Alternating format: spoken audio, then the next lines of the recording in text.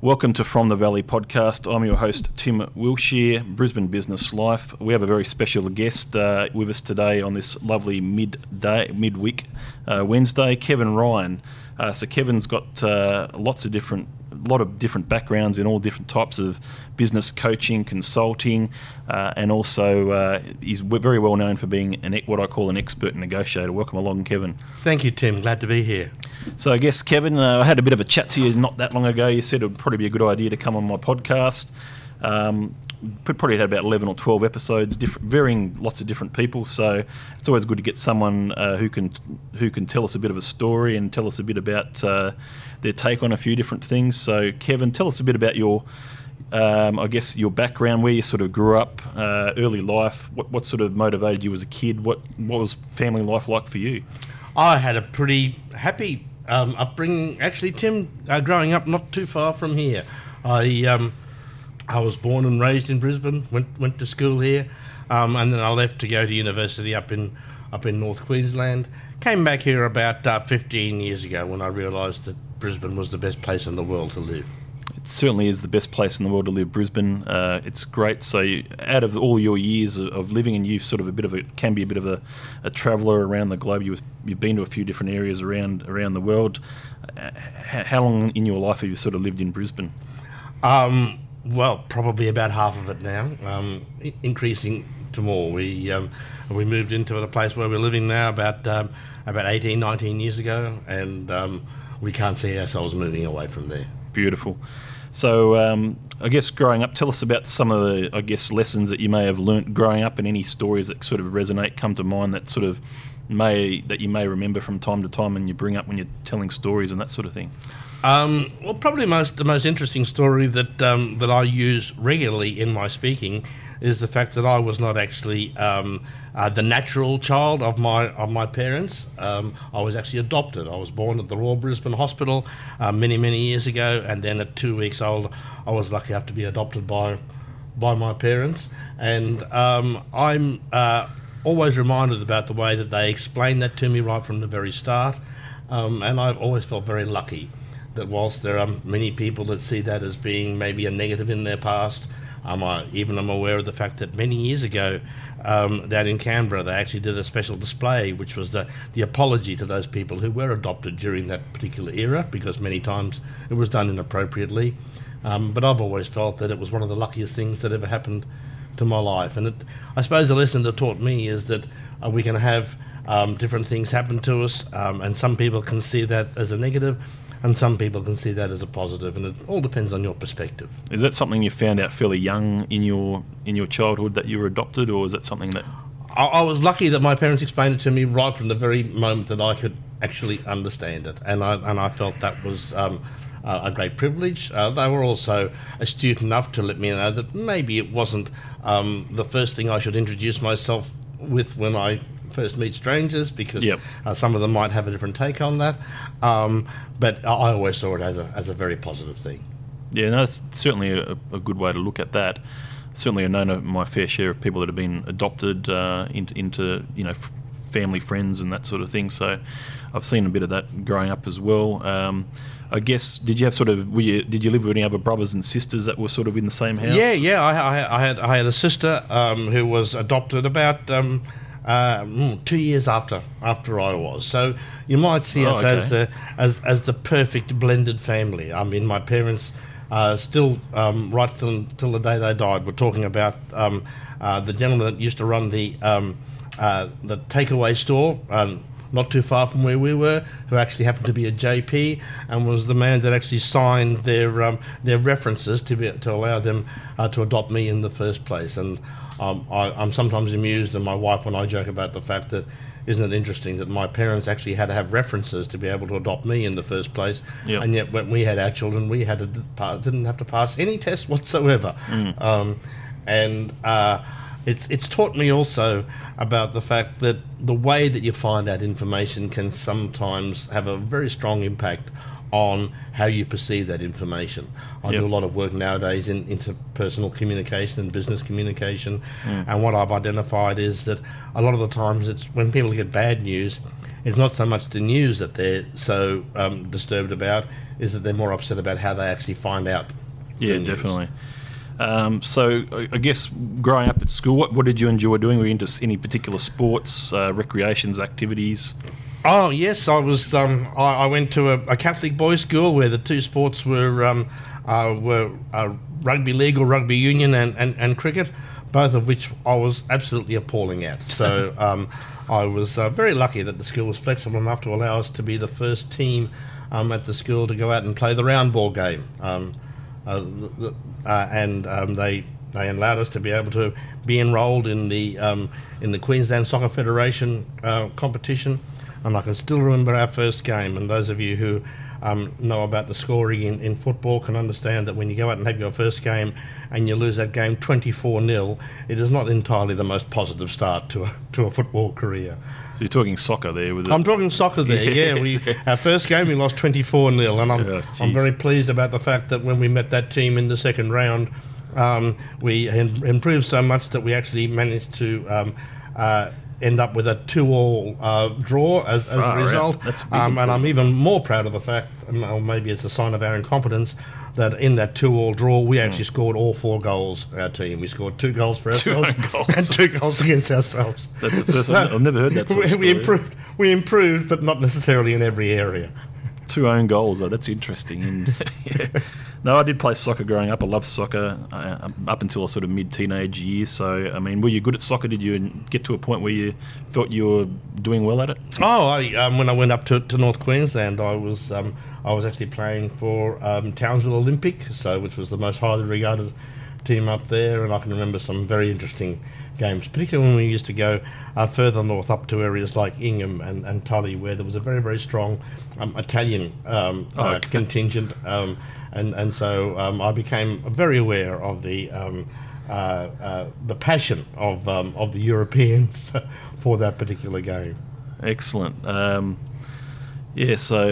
Soccer. Yeah, I loved it as well. Do you still follow soccer to this day? I still do. And my son started out playing soccer, but then they managed to become enticed by their friends to go off and actually play Australian rules.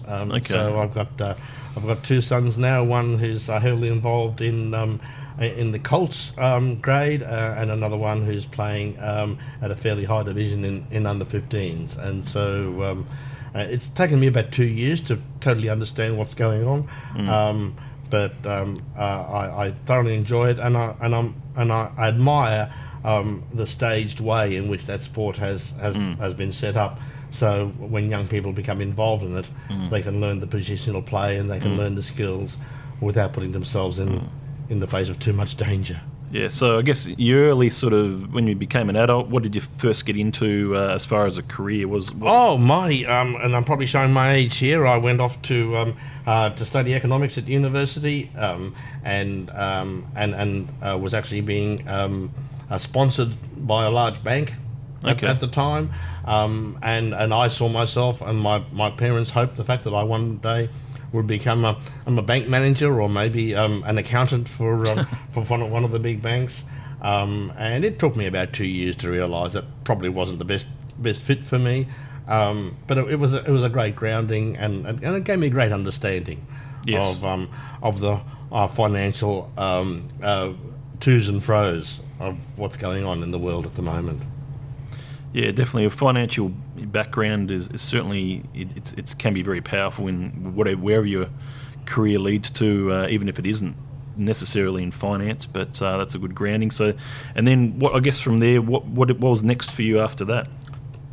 Well, what I did was I actually moved into areas becoming involved in sales, and probably spend the next 20 years. Being headhunted by different companies who had become very successful in their own market, but wanted to expand into different markets. And so I was pleased to be able to become involved in organisations which already had a good, strong infrastructure, but also to be able to use my creativity to be able to find ways in which we could take our skills and our services and offer them into different markets.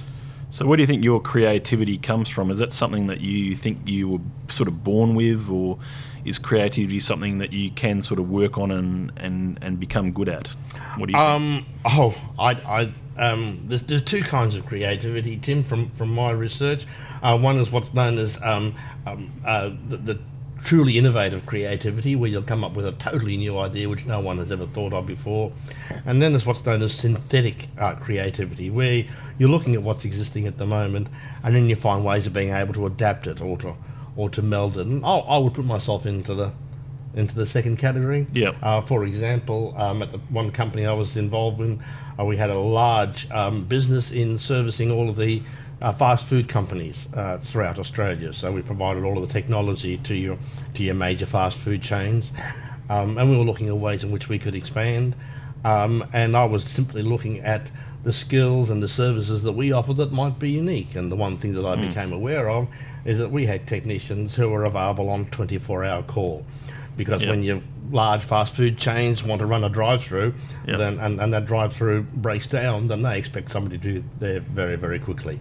Yep. And we were able to actually move into health and aged care, which at the time was a growing market, because I also realised that it's an industry that requires technical support, and also an industry that requires 24-hour technical support. And so I was very pleased to be able to take us into an entirely new market, and be able to find ways in which the services that we offered were of perceivable value to them.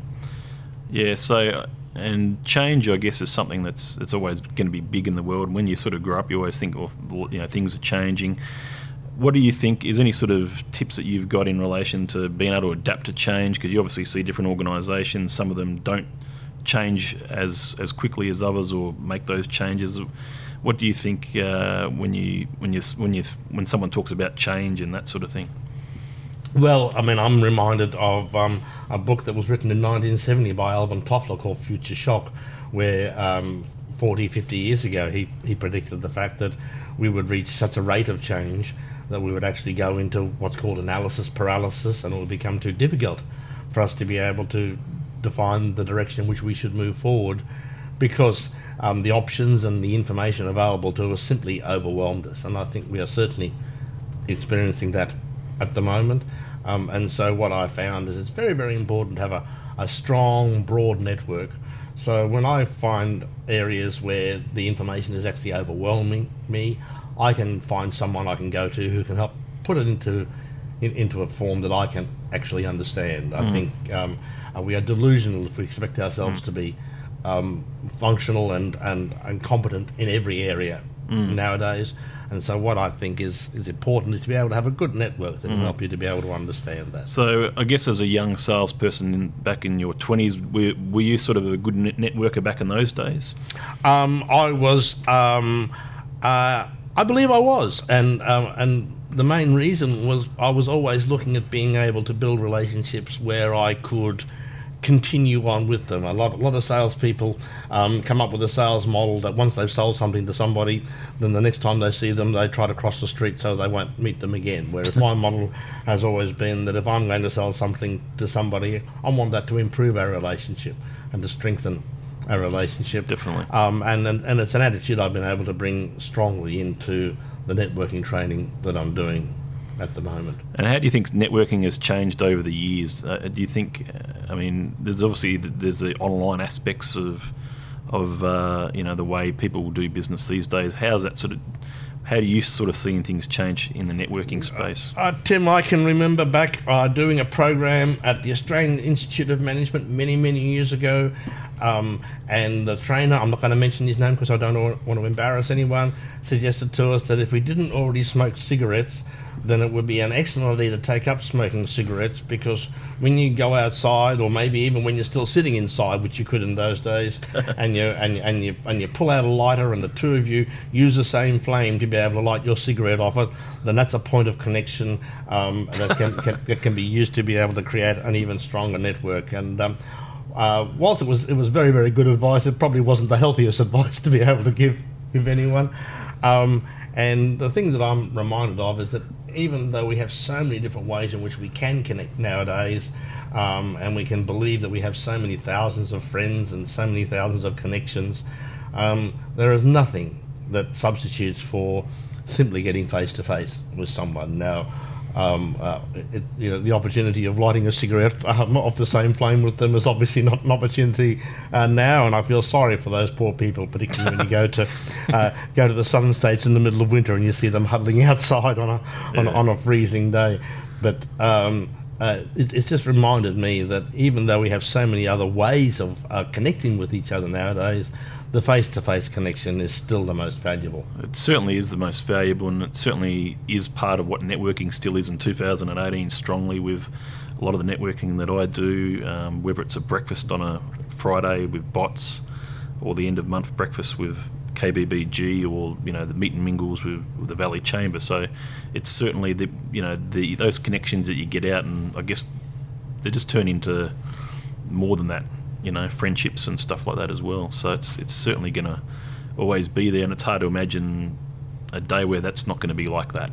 But you never know. Who knows? It's a constant challenge for me, Tim. I'm involved with people doing very, very large negotiations, quite often internationally, and it appalls me when I find the fact that they'll be negotiating a multi-million-dollar deal when they still have never actually met face to face. Oh yes. And I will get frustrated, and I'll bang the table and I'll simply say to them, please get in the plane, because the couple of $1,000s you might save by taking that particular route is going to be a totally false economy when you look at getting the most useful deal. Yeah, so listeners, Kevin came to our office here where we're doing the podcast in this very room, this boardroom here at Confidential Tax and Business Services, and ran a negotiating session for about 15 people, I think, or a dozen to 15 people at the time, and a lot of people that attended that workshop got so much out of it, Kevin. Again, thank you for I guess giving us an insight into the negotiating skills. But I guess with the listeners who weren't there and negotiating, tell us a bit about when you felt that when was a time in your life where you felt this is what I'm all about? I can negotiate a deal, and I can sort of use a particular approach. It's going to become very successful with this type of skill. Great question, Tim. Because I have a background, obviously looking at the sales process, and I've actually written books on how the sales process has changed since the internet has become people's primary source of information. I wanted to look at the part of the sales process that impacted most on success. And when I'm talking about sales, I'm talking about even when leaders have to speak to their staff and sell the product that leaders constantly have to sell, which is change, which you referred to earlier on.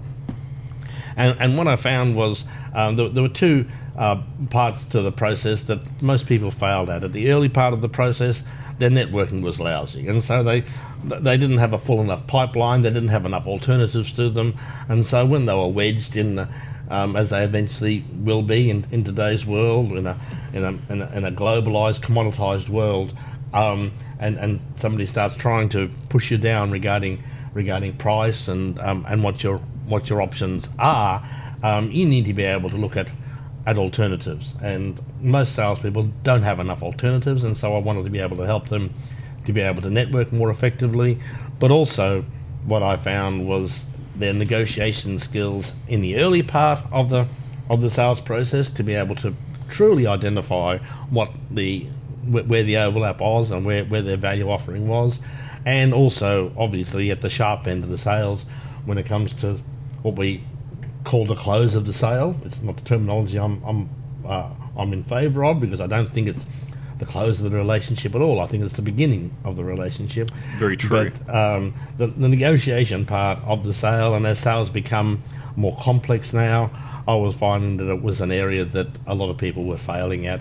And everyone's in sales. If you're a business owner nowadays, you're in sales, even though it's not the title that most people put after their name willingly. In my experience, most people fall into sales by accident. Yeah, certainly. by accident for accountants, that's for sure. And we're not the greatest at selling things, that's for sure. But obviously, with our type of industry, it's always been a word of mouth referral sort of system, as well as getting the work in and getting the new clients in the door. But negotiating is certainly a very powerful skill to have. And from what I've seen, your system, it's pretty much makes it very difficult to fail, I think. When you in that whole process, not that I'm sure it happens, but it just sort of lessens the odds, big time. Yeah, it amazes me how often, and I've been involved, as I mentioned before, over many years in helping teams negotiate, how many teams negotiate very poorly because they don't prepare. Preparation, and it's the preparation that you do before you go into the negotiation that will often have the most impact on that. It's knowing your defined limits. A lot of people go into negotiation with the attitude that we're just going to hope for the best outcome we can get, without any planning, without any assessment of how they might be able to offer value to the other side.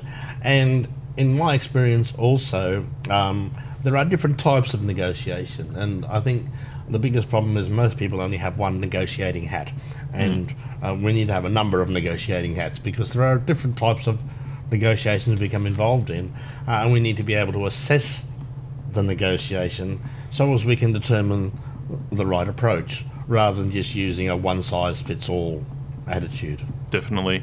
And not only that, you become sort of experienced in negotiating with other different types of countries and cultures. That must take a bit of I guess a lot of work to be able to understand, say, how the Chinese sort of react to a deal compared to people in the United States and England and Australia and all other Europeans. Every country is a bit different. So your experiences in covering all those different types of grounds, I mean, you obviously learnt quite a lot from that. Is there anything you can share, I guess? Cultural differences are probably one of the most obvious clash points with negotiation, and I think you have to be aware of the way different cultures do negotiate. For example, different cultures have a totally different attitude to time, and so what we might think as being very timely, another culture might see as being too pushy, or us talking about business inappropriately when we still should be building the relationship. There are in the world what are called negotiating and non-negotiating cultures, and so our culture tends to be what's known as a non-negotiating culture. Once we've done a deal, once we've signed the contract, then our professionalism is determined by our ability to be able to stick to that contract. Where there are some cultures which are called negotiating cultures, where negotiating never stops. Their attitude is, we did a deal yesterday, but today is a different day. Today have different circumstances, different opportunities. Maybe if I ask the same question today as I did yesterday, I'll get a better answer.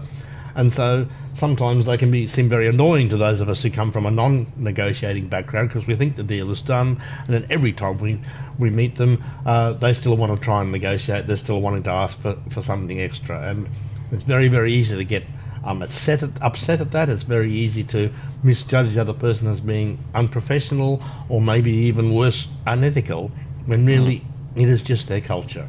And people have the ability to change their culture about as much as they have the ability to change their eye colour. And so they can't change it. We just have to accept that, and focus on it. However, as you said, yes, it's been 10 years now. I've been working with many different cultures, and it amazes me how we might see a culture as a broad group where they actually see themselves as many different groups. Within the, yeah. I did a lot in Singapore. In Singapore, we quite often talk about mainland Chinese, Singapore-born Chinese, and American-born Chinese, and they are all seen as three entirely different cultures. Of course, yeah. Rather than just one broad set.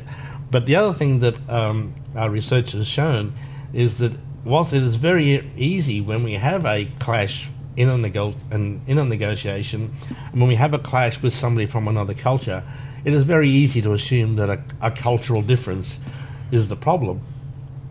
And yet, interestingly, the research has shown that most of the time when we assume it's a cultural clash, it's actually a personality clash. Yep. And so I think what we have to do is remember that we have problems with people from our own culture just as much as we do with people from other cultures. Yep. And so if we're negotiating with somebody from another culture, it's a mistake to assume that if we are having a problem, it's the culture. Quite Yep. often, it might just be a personality clash, exactly the same as we have within our own culture. Yeah. Personality is always, it's always a way people can often, I guess, be necessarily, people like to sometimes are there to judge, I guess, and your personality can judge where you're at, but sometimes maybe even in the negotiating. If people's personality can be off-putting in a negotiation, obviously that has a fairly big effect. And how do you sort of how do you sort of get around personalities? Well, sometimes you have to accept the fact that some personalities are just different when they're negotiating. I know some people who are the loveliest, fluffiest pussycats on a day-to-day basis, and yet when you come into the room to negotiate with them, suddenly they've turned into an attack dog because they believe that that's the way that they will get the best results from the negotiation. We are also massively influenced by our biases, and some of our biases we're aware of, and some of our biases we're not aware of. And so it's very easy for somebody to associate a bias. For example, if I've had a bad interaction with somebody from a particular profession, it is likely that the next time I'm dealing with somebody from that profession, even though they're a totally different personality and they have a totally different approach, that I will instantly be biased against them because my brain wants to go into pattern behaviour. And my brain sees them externally. Oh, they're an accountant. They're a real estate agent. They're a financial advisor. My last interaction with an accountant was not entirely positive. They tried to make a fool of me by using all this terminology that I didn't understand. And it's very, very easy for my brain to fall into the pattern behaviour of expecting you to be the same way. And I'll probably treat you negatively the first time. You are just really the victim of my last interaction with somebody from your profession. And so we use in negotiation a technique I call pattern interrupting. In other words, I have to do something in the early part of my interaction with you to be able to convince you that I'm different to the last person from this profession that you dealt with. Because if your interaction was not entirely positive, then you're going to have a negative attitude to me right from the very start. So you said you've written a few books. Tell the listeners some of the names of the books, so we can, if we wanted to have a bit of a look and Google and get these books. Well, a lot of them go into academia, and so we put a lot of books into the high schools and to the universities around the world. The most recent one that people might find of use is a book called Tilt, which is a 4-step sales process that I've identified. And Tilt is stands for the 4 steps, which is build trust, put yourself into a position of influence, use that to be able to create leverage, and then use that to be able to trigger the buying decision. A lot of my work is now based around decision facilitation. If I'm going to be negotiating with you, I see my entire role as being able to build in you the confidence that will allow you to make the decision that I actually want you to make. And so I'm not trying to wedge you, I'm not trying to push you into a corner or make you feel that you have to give me that answer because there's no other alternative. I want to build your decision-making confidence so you can feel that giving me the answer that I want is also the best answer for you. Now, you certainly... When did you first get into public speaking and stuff like that? You obviously said you get internationally renowned, and you've probably been a speaker at different conferences over the course of your career. Tell us a bit about how you got into that.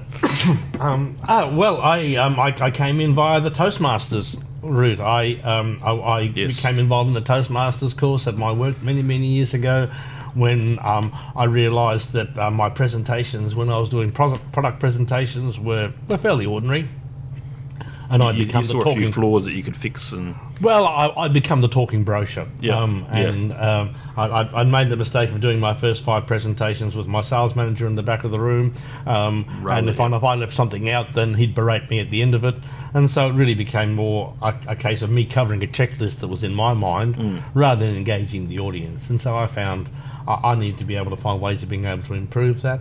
Luckily, I found it was something that I not only enjoyed, that I was able to be good enough at, to be able to get to represent Australian Toastmasters in some contests, and then when I moved out in business on my own, my speaking, and as you said, I do conference keynoting as well as running workshops, is one of the main ways in which I can let people know about the ideas that I have to share with them. So, and when did you start sort of doing that? How long ago in your? I first moved into my own business. Started my business on the 1st of April 2001, which was April Fool's Day is a good day to start a business. And, Definitely. Since then, it was about 8 years after that, I achieved the designation known as Certified Speaking Professional, which is an international level of accreditation with speaking, which will pretty well allow me to be able to get registered by any of the speaking bureaus anywhere around the world. There's an old speaker that I used to know quite well before he passed on, Jeff Kirkwood. I'm not sure. Does he? I knew Jeff very well. Yeah, so Jeff was a great speaker, also a great networker. Yeah, very good at both. In setting up, I think, BNI. Yes. In many different areas. So I actually went to the memorial service. When Jeff left us. So. Yeah, I remember. I think I went to a wake along a racecourse road. There was. Yeah, that was So that's only a few years ago. It was only a couple of years ago. Yeah. But no, he was a good guy, and anyway, so he was an international public speaker, fairly well known. Probably wrote books as well. So there's a fair bit of crossover with you guys, even. So when you think about that, but yeah, so I guess what sort of motivates you in 2018, Kevin? What is there anything in particular now in these days that you obviously you can help people with what you've learnt and all that sort of stuff, but what sort of gets you out of bed every morning? Well, maybe if I could describe about what I've been doing over the last couple of weeks, I think might encapsulate some of the things. 2 weeks ago, I was over in Asia running a 2-day workshop over there, and that was a workshop run for a large company where they had staff from 7 different countries, and they spoke 6 different languages. And to be able to help them, because what I'm finding with negotiation is a lot of the times in the early days when I became involved in negotiation, it was all external negotiation, person to person or maybe business to business negotiation. At least half the time now, my negotiation skills are actually used internally, and so it's how you can negotiate with your peers, how you can negotiate with your superiors, and most importantly, how you can negotiate with other departments. And when I'm involved with the large companies, they will have people from different cultures, people from different backgrounds. Sometimes they're agencies that used to be agencies for this large company but have now been taken over and they've been incorporated into the one large organisation.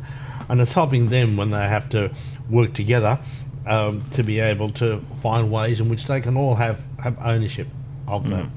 And then last week I was lucky enough to spend some time travelling through central western New South Wales. So I did a series of workshops in Lithgow and Parkes and Orange and Dubbo and Bathurst with a very innovative program run by the Charles Sturt University.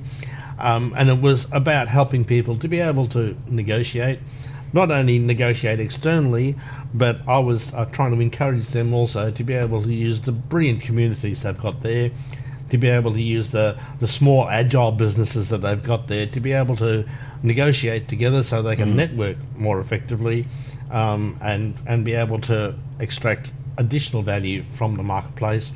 and not be intimidated by the large multinationals out there, but by using their creativity and their agility to be able to network and negotiate more effectively together, that they can go out there and take great value to the world.